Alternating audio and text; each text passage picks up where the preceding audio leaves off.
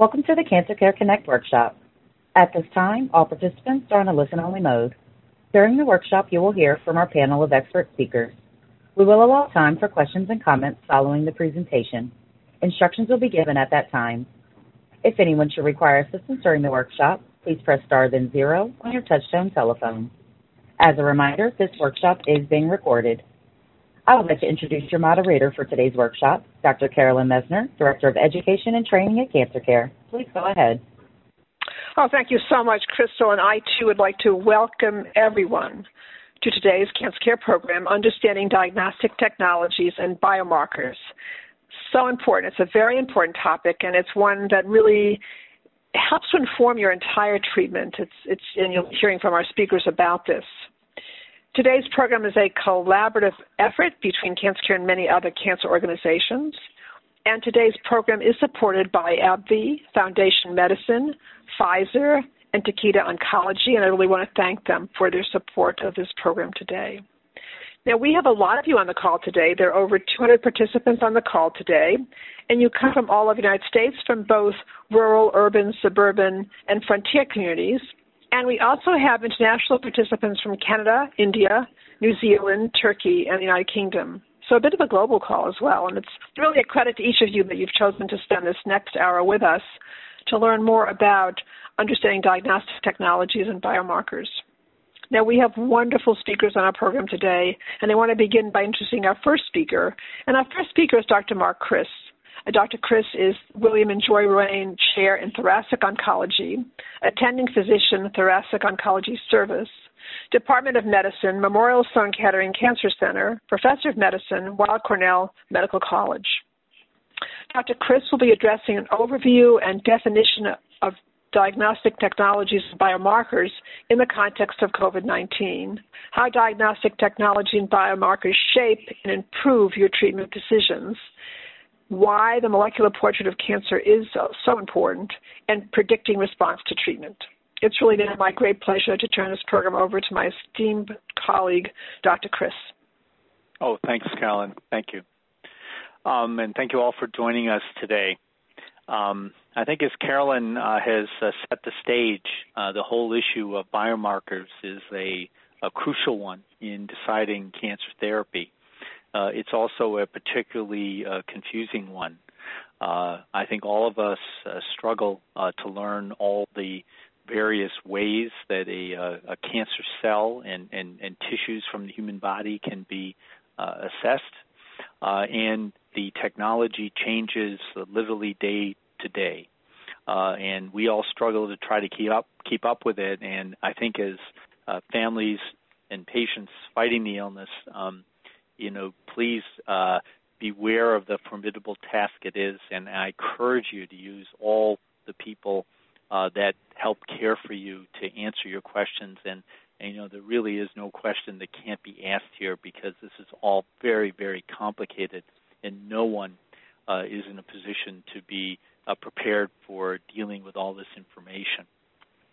So just really, what is a biomarker? I think, speaking very broadly, a biomarker is some sort of characteristic of the cancer.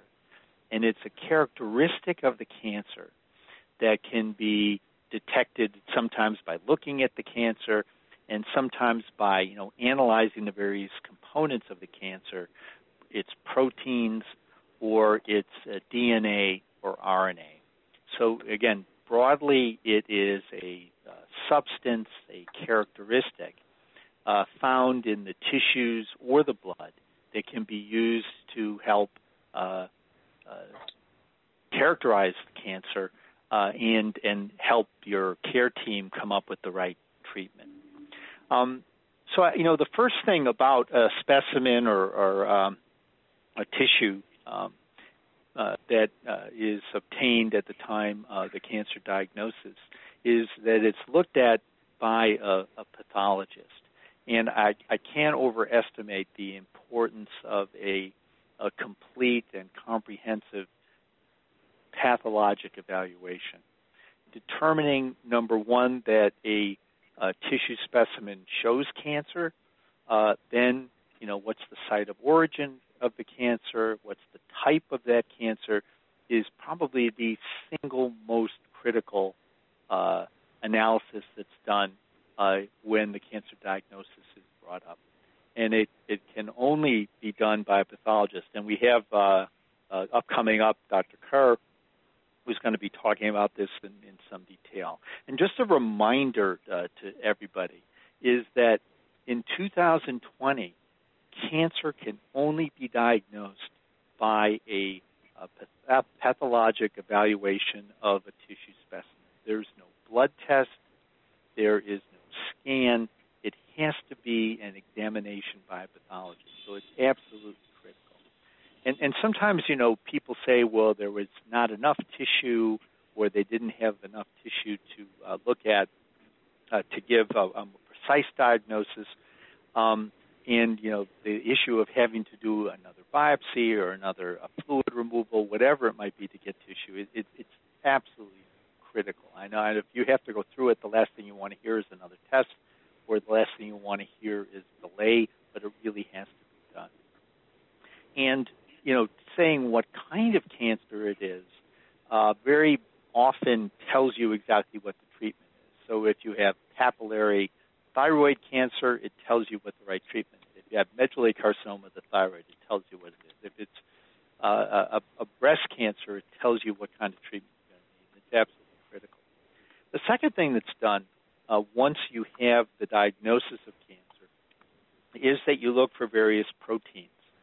And one way that's done is something called an immunohistochemistry test. And a lot of common cancers have these tests done. People that have breast cancers know you're always looking at the estrogen and progesterone receptors, and that's usually done by a protein test.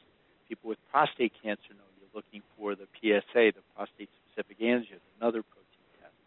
And for a whole host of cancers now, lung, I think in particular, you're looking at an immunohistochemistry test for a substance called PD-L1, and this tells about the likelihood that a specific cancer will be killed by the immunotherapeutic drugs that we have. And the importance of that was just, I think, underscored last week where the Food and Drug Administration approved pembrolizumab, one of our immune therapies, not based on any particular type of cancer, but based on the presence of characteristics of that cancer that would lead to immune treatment, something specifically called tumor mutation burden. So, the kind of analysis people do often can supersede the cancer type. The other thing that can happen is some of these proteins can come into the blood. Dr. Penson is a renowned expert in the use of the CEA test for monitoring the progress of GI cancers. CA19-9, CA125 are also being used in various cancers to help decide about not so much about the presence of cancer, but to monitor its course. The CEA, it went away, it came back, it tells you that the cancer has changed. The huge development in the last decade or so, though, has been looking at both the RNA and mainly the DNA in the tumor and also in the now in the blood. I think the poster child for this in many ways are the lung cancers, so there are other examples as well. So very often now, and actually as a standard of care with lung cancers, the first thing people do as soon as they establish that diagnosis is they do a comprehensive test of the DNA in the tumor. Again, this isn't the DNA in you. It's the DNA in the cancerous tissues. And they look for specific genetic changes that directly point to a new therapy. And in the lung cancer area now, there's 8 different kinds of genetic abnormalities, and each one points to a new therapy. And again, it's an evolving field. 2 of these therapies were really just approved within the last month for a target called MET, M-E-T, another one a target called RET, R-E-T. So this comprehensive DNA analysis, NGS testing, genotyping, a lot of different names for it. NGS, next generation sequencing. Forgive me for getting into jargon. So to kind of summarize, so how are these tests used? Well, I think today the diagnosis of cancer is still based on what the pathologist sees, and I think Dr. Kerr will probably address that.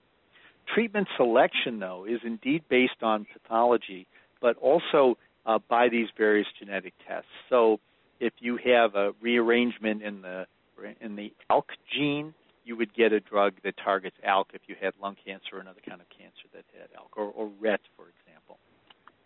The other thing that is happening now, too, is that the DNA testing, which was routinely done in tissue, can also be done in the blood. Those of you that have children or grandchildren, you know now that the way you determine if there's a genetic problem in a baby is to analyze the mother's blood. They find tiny bits of the baby's DNA in the mother's blood. So we can do the same kind of thing with people fighting cancer, that bits of the DNA from the tumor cells find their way into the bloodstream, and those can be analyzed. Sometimes they can be used diagnostically, looking for EGFR or KRAS or other kind of genetic changes that could point us to a therapy. The other thing we're doing more and more now, though, is using the very presence of cancerous DNA as a sign that cancer is still present in the body. So a very good example of that is in, again, patients with lung cancer. I'm a lung cancer specialist. Forgive me for talking about that. But there was work done at Stanford where they took a blood test, found cancerous DNA in the blood. They then gave a therapy to totally eradicate the cancer, chemotherapy and radiation together. And at the end of that therapy, they did another blood test. And what they found is if they were able to totally eradicate that DNA in the blood, the cancerous DNA, that those patients, the cancer didn't come back. It was almost a sure thing the cancer was going to return. If the DNA was still present, it was a trigger to the treating doctors to offer additional therapies to try to get those remaining cancer cells killed. So it's a very much evolving field, and this involves DNA. To summarize here, analyzing the tumor tissue is critically important to the people taking care of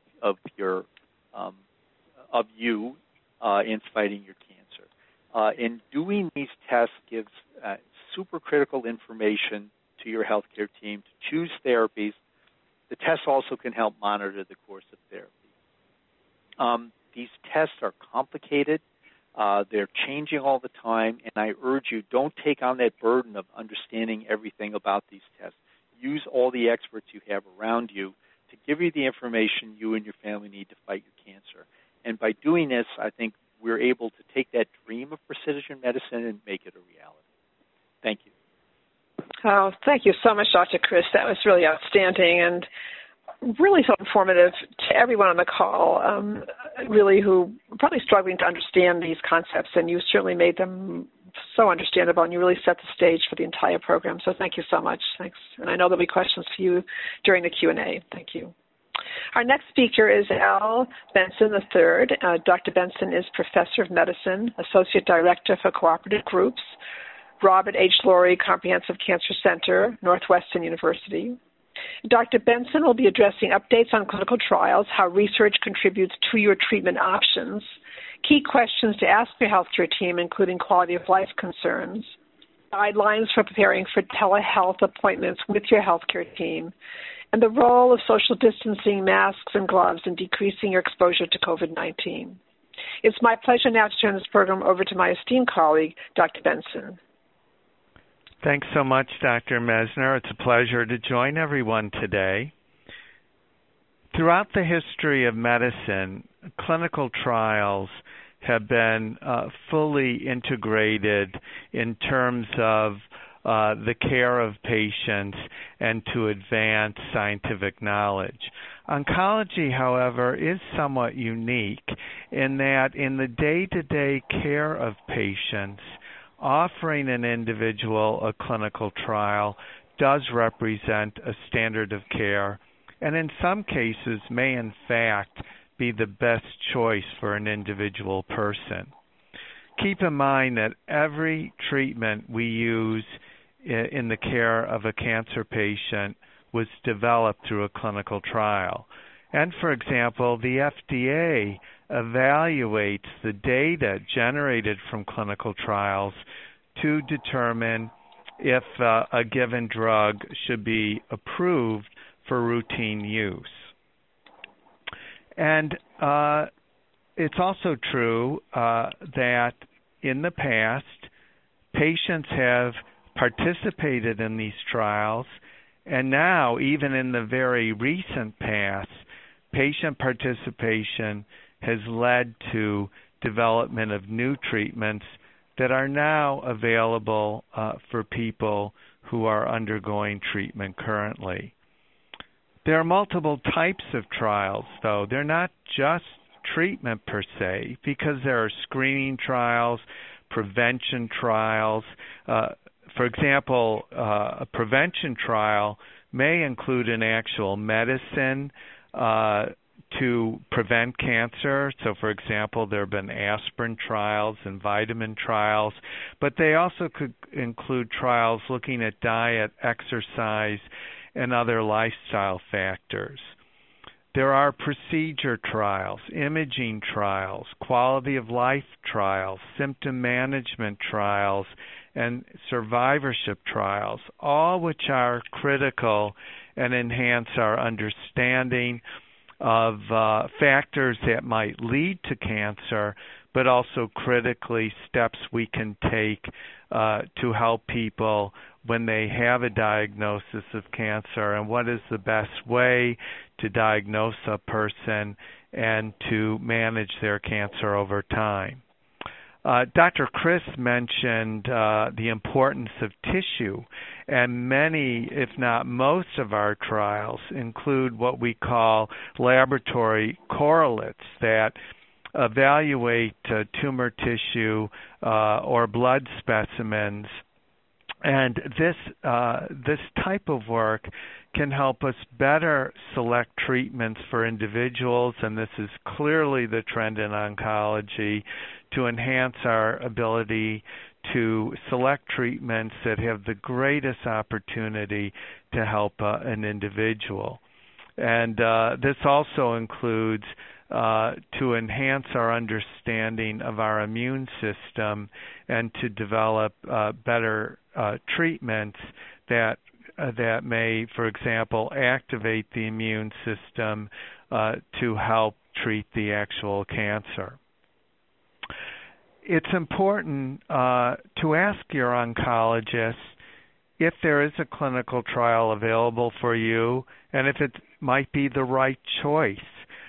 You also have to know, when you discuss a clinical trial, what is actually the standard of care. And keep in mind, the standard of care may include multiple different options, or there may be very limited choices as part of a standard of care. And in that situation, a clinical trial might be even more attractive to an individual. You should know what are the questions being asked in the clinical trial. And you need to know, is the trial comparing treatments that are already in use or a treatment that may include commercial drugs, but they're being used in new combinations. Or perhaps the trial is a new agent that may be added to standard treatment, or maybe a very experimental approach, especially when all standard treatments have been tried. It's also important to ask about any potential side effects and how such could affect you, including compared to other treatments that might be appropriate for your care. If we go on to discuss questions for your healthcare team, whether you're going on a clinical trial or not, it's very important to talk with your family and friends and compose a list of questions that you want to ask. If you have your list in front of you it'll be so much easier for you to cover important areas of concern that you might have. It's also important to take notes during your visit with your clinician, or to have someone who will do this for you, so that when you go back and review your notes, this may lead to other questions that you feel will be important, and then you need to write those down also so that they're covered. Keep in mind your healthcare team may include a number of different professionals, such as your primary care physician, the medical oncologist, radiation oncologist, surgeon, nurses, including nurse practitioners or physician assistants, dietitians, geneticists, social workers, psychologists, pharmacists, other specialists like gastroenterologists, pulmonologists, neurologists, or cardiologists as critical examples. And it's important for you to know what role each will play in your care, who will coordinate your care, and how often you need to be seen by each member of your team. And make sure you always have your lists of questions for each, including ongoing discussions about the medicines you've been prescribed, and if using supplements like vitamins or medical marijuana, for example, are appropriate for you, and also to make sure during these discussions there are no potential serious interactions that could occur and perhaps produce harm.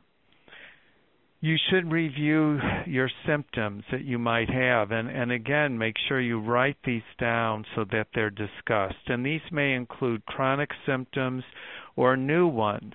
And you also would want to ask how they might be associated with either your treatment or the disease itself. It is important to maintain quality of life during treatment, and also to document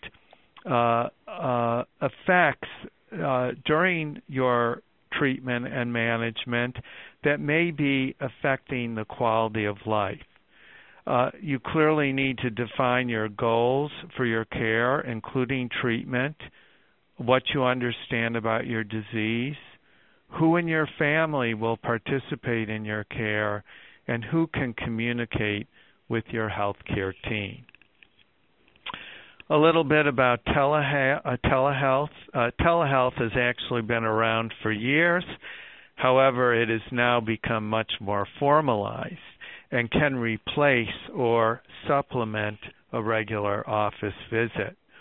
As an aside, it's important for you to know that you are likely going to be charged just as you would an office visit, and you also need to know if there are any limitations imposed by your insurance company. COVID-19 has resulted in tremendous expansion of telemedicine, at least temporarily, and this may change over time. I think most of us believe telemedicine will continue to be incorporated in terms of health care, but there are likely to be changes, and we're going to have to keep up with these changes. Much can be discussed during the telemedicine visit to fully inform your clinician as to how you are doing, how you are tolerating treatment, and what symptoms you are experiencing. With video conferencing, it is also possible to conduct at least a limited physical exam, such as looking at your skin, eyes, and mouth. In terms of a telemedicine, you should prepare yourself as you would an office visit. You should write down your questions, write down your symptoms, have family members and or friends join in to serve as an extra pair of ears and also to help take notes for you. Make sure you're reviewing recent labs and procedures and scan results during the telemedicine visit. Also review when a telemedicine is adequate and when an office visit should resume. If there are planned delays in procedures in your treatment or tests, or if you are requesting such, make sure to discuss the risks versus the benefits. You do not want to jeopardize the potential benefits of evaluation and or treatments by delays, and it is imperative to discuss how long of a delay would be considered safe if such was chosen. And finally, just a little bit more about COVID-19.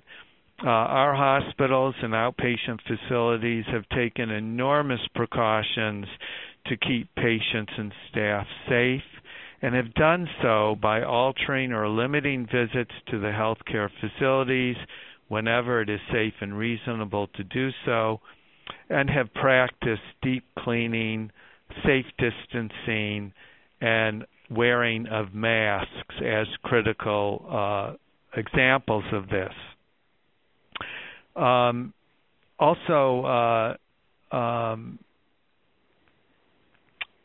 With office visits, when people are actually coming to these facilities, often people are asked to go to the examining room by themselves. And what I would suggest, if that is indeed the case, make sure that you have your phone or computer so that friends or relatives may actually be able to call in and participate in the visit. I think these precautions have proven helpful when dealing with this highly infectious virus in a situation where there is no vaccine and people do not have immune protection. When you leave your home, or if there are invited people coming to your home, practice social distancing and wear masks. And as various places are opening up, such as restaurants, ask ahead of time if masks are required and enforced, if social distancing is used, and even the type of cleaning precautions that are taking place. The bottom line is we're going to need a vaccine to maximally protect people, and the hope is that such will evolve. But with that, I'll conclude my remarks, and thanks for your attention. Oh, thank you so much, Dr. Benson. That was really outstanding, and really just to really call out clinical trials, and also to all the guidelines in terms of the telehealth appointments, in terms of being prepared for them, and of course you're ending by talking about social distancing and masks and gloves, really important to decrease exposure to COVID-19. So thank you so much, and I know there'll be questions for you during the Q&A, so thank you. Our next speaker is Dr. Sarah Kerr. Dr. Kerr is a pathologist, Hospital Pathology Associates PA, Divisions of Cytopathology, Gynecologic and Perinatal Pathology and Molecular Diagnostics, lead pathologist for Next Generation Sequencing Development and Practice, Alina Health Laboratory, a part of Abbott Northwestern Hospital, Minneapolis, Minnesota. And Dr. Kerr is going to be addressing the role of the pathologist, benefits of diagnostic technologies, biomarkers, and precision medicine, and tips on how to contact pathologists by phone. It's really my great pleasure to turn this program over to my esteemed colleague, Dr. Kerr. Thank you, Dr. Messner. Well, hello, everyone. Thank you so much for the opportunity to speak to you today. It is my great pleasure to introduce to you all the role of pathology in cancer care, and to reiterate how a diagnostic pathology report and additional diagnostic technologies, including so-called biomarkers, are part of individualized or precision medicine in the care of cancer patients. First, I want to define pathology and what a pathologist does. I think of pathology as all of the behind-the-scenes work that occurs in a clinical laboratory in the practice of medical care. So every time you get a blood drawn or a biopsy or have surgery, a laboratory handles all of those specimens from you and performs certain tests. A medical laboratory is made up of teams of staff who specialize in various kinds of testing, including blood testing, testing for infections, small biopsy evaluation, and the processing of large surgical resection specimens as are produced during major cancer surgeries. COVID-19 testing had to be rapidly developed over the last several months in medical laboratories and has been a major issue for us, as you may be hearing about in the news. So basically anything that is drawn or removed or sampled from a patient in a medical setting is handled in a pathology laboratory. So what does a pathologist do in all of this? The portrayal of pathologists in TV shows and movies has been historically kind of scary, frankly, and has focused on what is called forensic pathology or autopsy pathology in the setting of solving crimes. This skill is actually a very small part of a pathologist's initial training, and most pathologist doctors do not practice forensic pathology. So most pathologist doctors specialize in some aspect of medical laboratory testing and then join a team of other pathologists to participate in the leadership and function of a medical laboratory.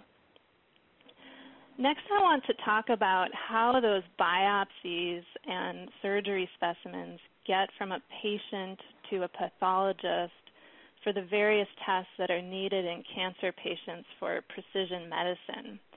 I see a lot of lung cancer in my practice, so I will use that as an example. My typical patient will first find out that they have a tumor growing in their lung on an X-ray, CT scan, or other imaging study. And although in many patients lung cancer is expected from the way the tumor looks on imaging, as Dr. Chris mentioned, a tissue biopsy is absolutely needed to make sure, as there are a variety of other types of tumors and infections even that can look similar on CT scan. So a doctor who specializes in getting these small biopsies will carefully place a small needle in the tumor and remove some very tiny tissue fragments from the tumor. And these samples are then placed either directly on glass slides or are placed in a preservative solution in a small bottle. And so I sometimes actually go into the room during a biopsy and look at the cells under a microscope while the patient and biopsy doctor are still in the room so that I can tell them whether they have enough cells for all of the tests that we need to perform. It is so helpful for all of us to be in the room at the same time so that we can work together to try to get the best sample. After that biopsy then, all of the slides and bottles of tissue go to the laboratory for further processing.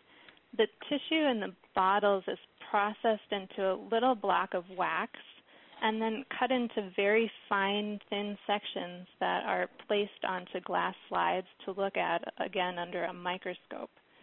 This is called formalin-fixed paraffin-embedded processing, or FFPE for short. You may have heard this term. The pathologist looks at all of these glass slides then and tries to decide what the tumor is that was biopsied. If we see cancer in the biopsy, we have to determine specifically what the kind of cancer is. In lung cancer, for example, there are important decisions that are made based on if the tumor is what's called adenocarcinoma, squamous cell carcinoma, or small cell carcinoma, which are all different kinds of lung cancer with different treatments. For example, in lung cancer, adenocarcinoma treatment is the most likely to be influenced by the result of these biomarker tests. So we have a different testing pathway for adenocarcinoma than we typically do for other types of lung cancer like small cell carcinoma.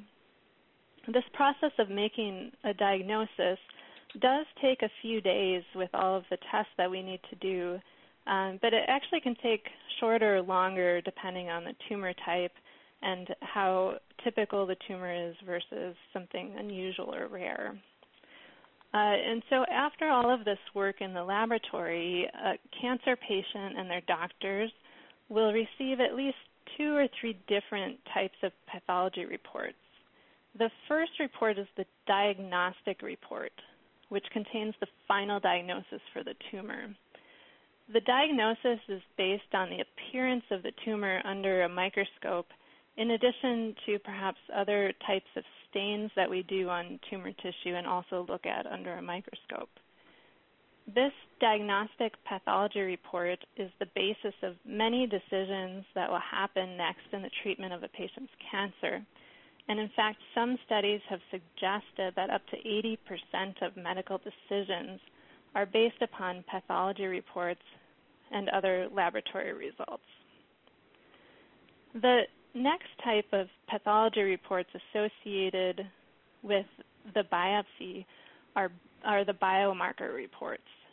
Next-generation sequencing, as the prior speakers have described, and other molecular reports will summarize what is going on in the tumor that may be useful for personalized treatment.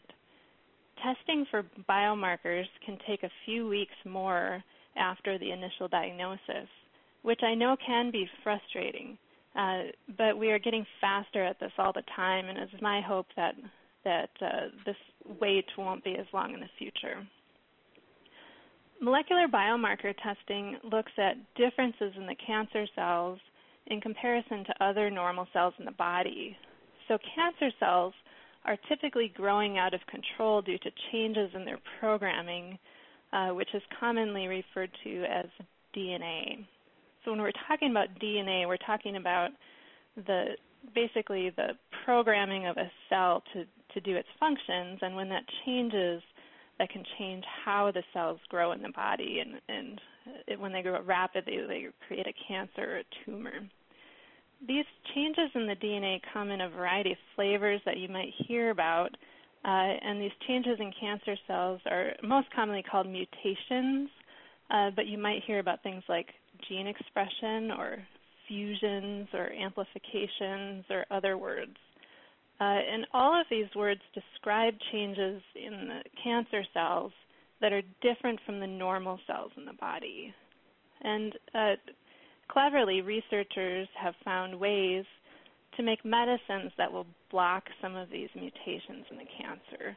So, for example, the EGFR gene mutation in lung cancer now has a variety of medicines that can be used to block that mutation and stop the cancer cells from growing. In some cases, we also want to know if the cancer is producing too much of something. So as the prior speakers have covered briefly, you may have heard about PD-L1 testing in a number of different cancer types.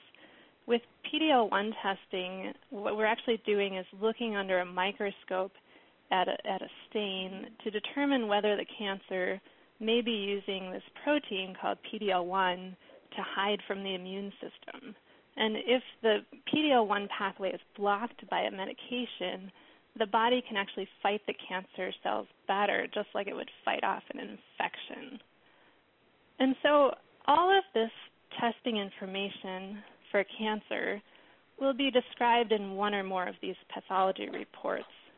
So I encourage you to have a copy of your pathology reports, especially as you're getting multiple opinions from different doctors, especially if you're moving between systems where the medical records might not talk to each other.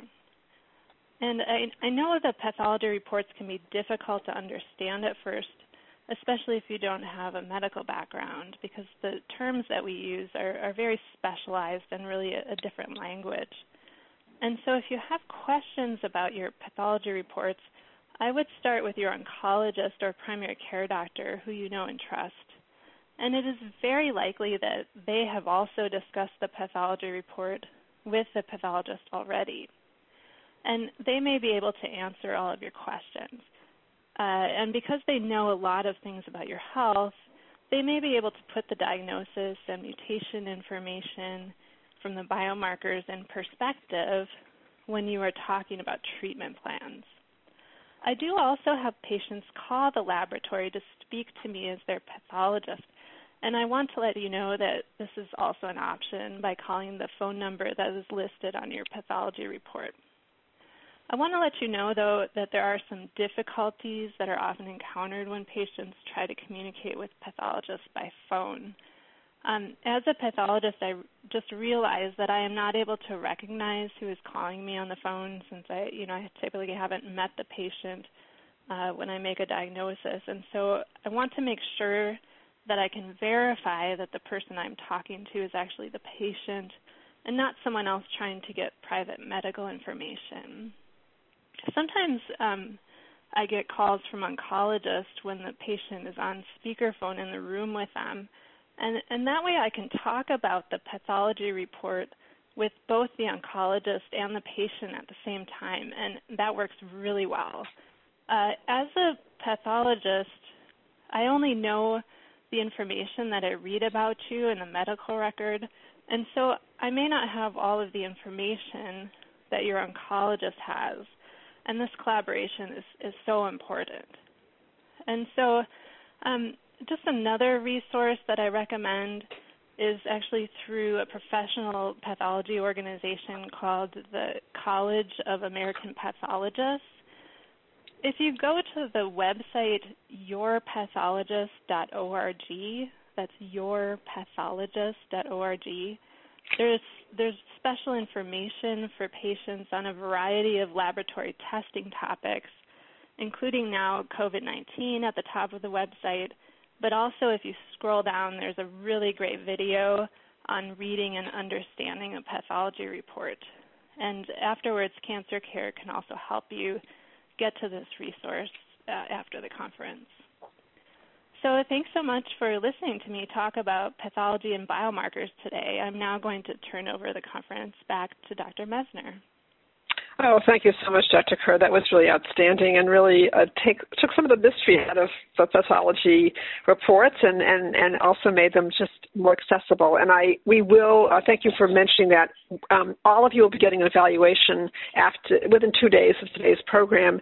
And, of course, we'd like your feedback, but also the evaluation will include any resources that we gave during the program itself or that we've given before the program. And this resource in particular will be highlighted for all of you so that you'll be able to utilize it. And it sounds like a really major find. So thank you so much, Dr. Kerr, for mentioning that and for your excellent presentation. And I know there'll be questions for you during the Q&A. Thank you. Now, we are going to take questions in just about a minute or two. I'm going to say a few words about Cancer Care. So please start to enter your questions. If you have questions, please send them in, and we'll try to take as many of them as possible. So I'm Carolyn Messner. I'm an oncology social worker and Director of Education and Training with Cancer Care. And I'd like to go over with you Cancer Care's free programs that we now offer. We really offer a host of services. We are a national organization. And so that we have a hope line that people call, 1-800-813-4673. And you, in that, can talk with one of our oncology social workers. And we also have a website, www.cancercare.org. Our oncology social workers are here to help you with an array of different services, from practical issues to financial assistance. Financial assistance is restricted to people in the United States.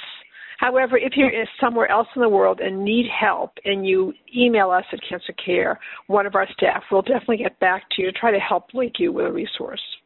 And even for those of you in the U.S., if for some reason there's an issue you have that we're not able to help you resolve, we will definitely get you connected to a resource that can help you. Our staff, our oncology social work staff, are incredibly knowledgeable about resources that are out there throughout the country as well.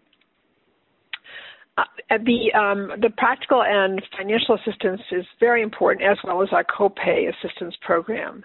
In addition to that, we offer support, and you can get that support by talking to one of our oncology social workers about issues of concern to you that you would like to talk with someone about. And I think that many people call us to talk about the context that we live in today, some of the issues that they're struggling with, both having cancer and living in the environment that we live in right now with COVID-19.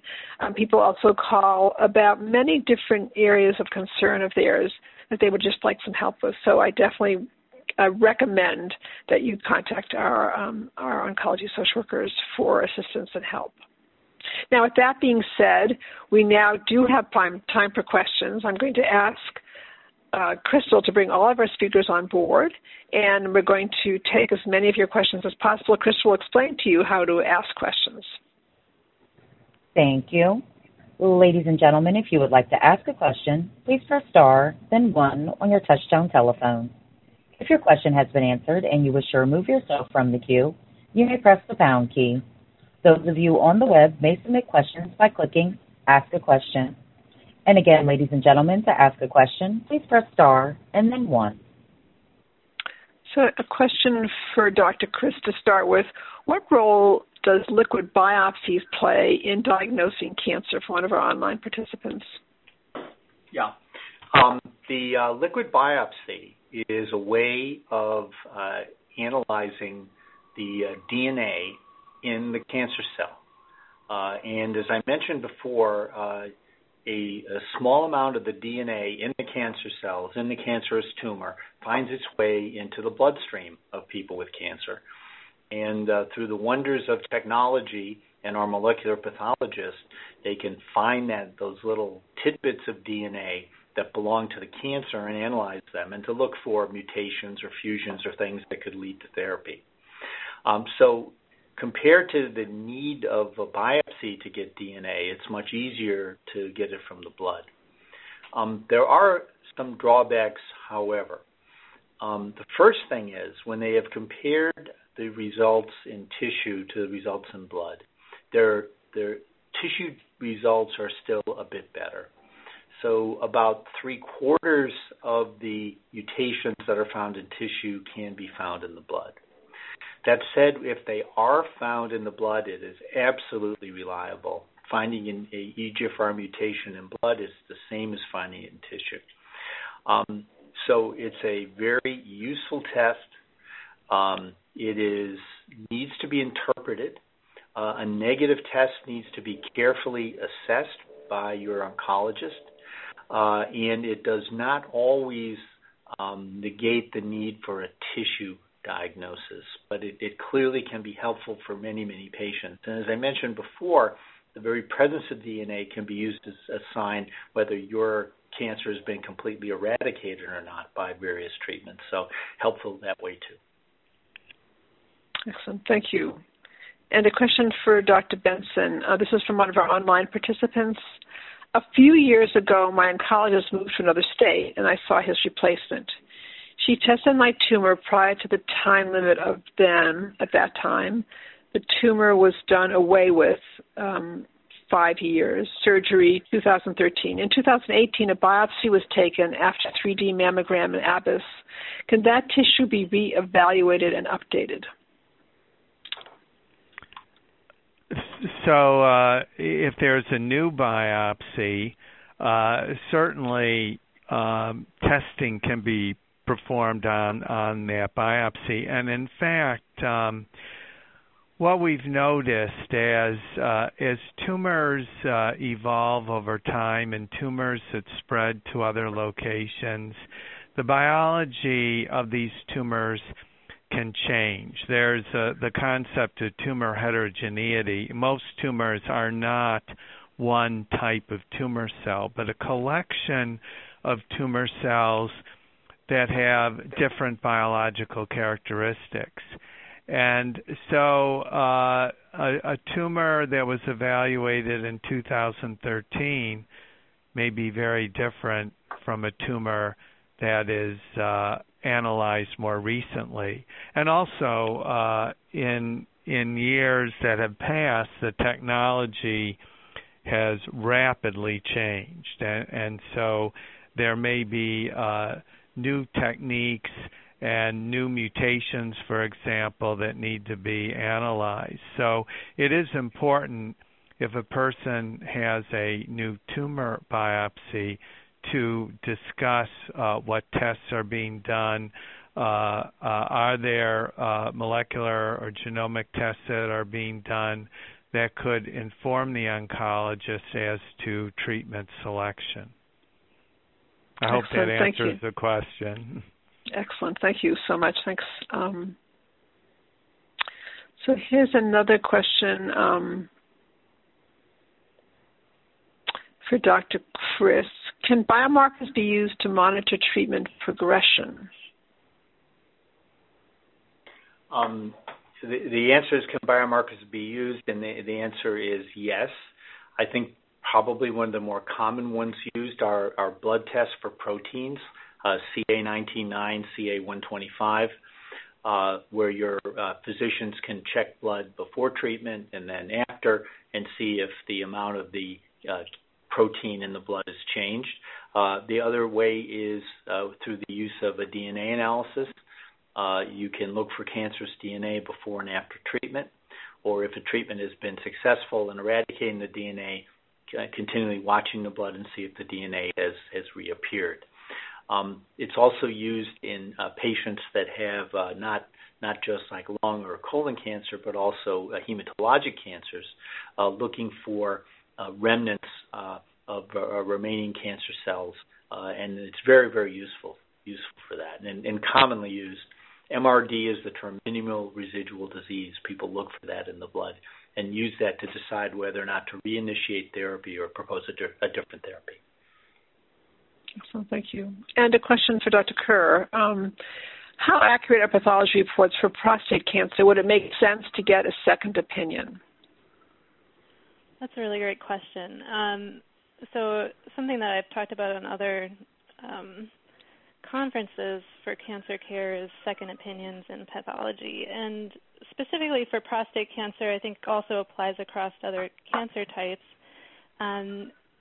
The difference between one pathologist's opinion and another pathologist's opinion on, for example, prostate cancer grade or how much cancer is there, even the presence or absence of cancer when the cancer is very small, there can be disagreements there. And so, I think it's always, if you have access to it, a great idea to ask your oncologist or other doctors whether they think another opinion on the biopsy interpretation would be helpful. And I'm always a big advocate for that. We actually build that into our practice often. So in the practice that I'm in right now, when we make a diagnosis of cancer, we actually, as per protocol, have another pathologist look at the biopsy and make sure that they agree before we sign it out.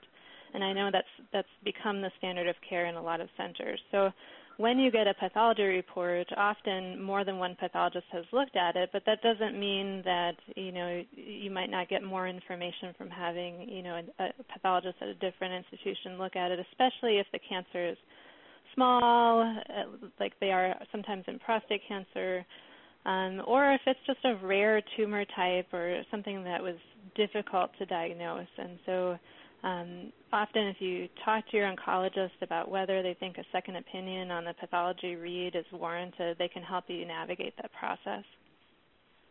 Excellent. Thank you. Thanks so much. And another question from our online participants. What's the difference, and this would be for Dr. Chris, what's the difference between personalized and precision medicine? I think both of those terms refer to the same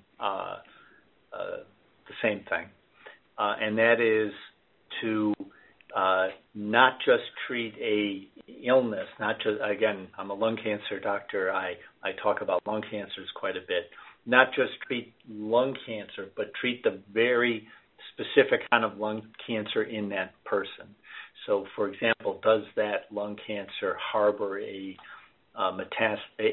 mutation in the MET gene, MET gene, so that patient wouldn't just get a treatment that works in all lung cancers, they would get a specific treatment for those cancers that are driven by aberrations in the MET gene. So I think both terms pretty much say the same thing, but that is doing the best job we can matching our treatments to the very specific characteristics of the cancer in that person. Excellent. Thank you. And Dr. Benson, can you talk about screening for genes like BRCA, BCRA? Yes. So I think Dr. Chris mentioned that there are differences in terms of genes we see that evolve in a tumor and genes that you are born with that might predispose you to a cancer.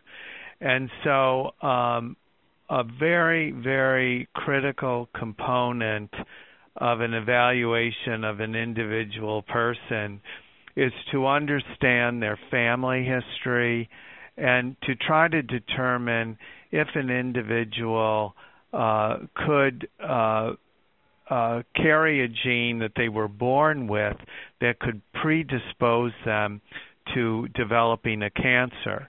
And if that is the case, it is important to refer that individual to a genetic counselor who can carefully review and, if it's agreed upon, to then do a blood test to see if, in fact, that gene is present that would predispose a person to a cancer. And the reason that is important is, first of all, in some cases when we determine this, there are important treatment considerations. So, for example, I'm a GI medical oncologist, and there's been recent work about the BRCA gene in pancreatic cancer, what's called a germline mutation, meaning the person was born with that. And we now have a treatment that is specific for individuals with pancreatic cancer and the BRCA gene mutation. It can also affect how an individual is screened over time, and also people may be at risk for more than one cancer that can influence how you screen. And then finally, it's also important because if you do have a germline mutation, other family members may also carry that gene and should also be referred for screening. Excellent. Thank you. Excellent. This will be our last question, Dr. Chris. Can biomarkers be used to monitor treatment progression? They can. Again, both protein biomarkers and measurements of the DNA in the bloodstream. The latter is probably most commonly used now in hematologic cancers. The former, particularly in solid tumors like ovarian cancers or colorectal cancers. Excellent. Well, I want to thank all of our speakers. You have been phenomenal, and all of our participants as well, who've asked really such great questions online. These have been terrific questions, and our speakers have been wonderful in providing information on this topic, which is really now driving, of course, the best cancer treatment that we have. So understanding the role of diagnostic technologies and biomarkers in the treatment of cancer is just so important. Now, I know there are many more questions in queue, and so I do want to actually say a few words about moving forward, what you can all do. For those of you who still have questions in queue, or those of you who asked a question or listened to a question that someone asked and made you think of another question, we recommend that you take it back to your treating healthcare team. We definitely want you to, never sidestep your healthcare team. They know the most about you, of course. They know all the details of your treatment and they know everything about you, and so they're good people to start with. But we also know that you like to go to credible resources to get more information before you ask your healthcare team. And so we're going to be sending you the evaluation, and in the evaluation will be very credible resources that you could consult with that really to get the information that you feel you need, but from sites that really are very carefully monitored, which means, and particularly in today's era, we want them to be almost the same month and year to some extent, just because of the COVID-19. And we also want to be sure that you also, and sometimes even the same day and year to some extent if it's COVID-19 information you're seeking. Indeed, and if you're seeking information about a particular type of cancer, again, to go to those sites that are groups that are some of the nonprofit organizations and some of the, for the ASCO.net, cancer.net, which is the American Society of Clinical Oncology's website. So there are a lot of different sites, and we, of course, now have the pathology site to go to as well for information about pathology reports. So we will send you a listing of those sites to go to, and we really recommend that you get your information both from your healthcare team and from recommended sites that we'll be sending you, and your healthcare team may recommend you as well. Cancer.gov, which is the National Cancer Institute's website, is a wonderful place to go to as well. And for those of you who wish to pursue further services and support from Cancer Care, I would certainly suggest that you go ahead and call our oncology social workers on our Hope line or visit our website to access resources. Most importantly, we don't want anyone to leave the call today feeling that you are alone. We know that with social distancing that many of you may feel more alone right now, and it's normal to feel alone in general, sometimes with cancer, and then, of course, with the social distancing, of course.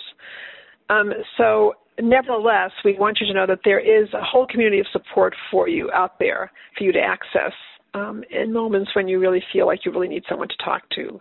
Your healthcare team, of course, and, of course, some of the organizations that we'll recommend that do have both Cancer Care's Hope Line and other organizations that you may be able to contact for support. So again, I want to thank you all for your participation today, for your being on the call, and I want to thank you all, and I wish you all a very fine day. Thank you all. Ladies and gentlemen, thank you for your participation. This concludes the workshop. You may now disconnect. Everyone, have a great day.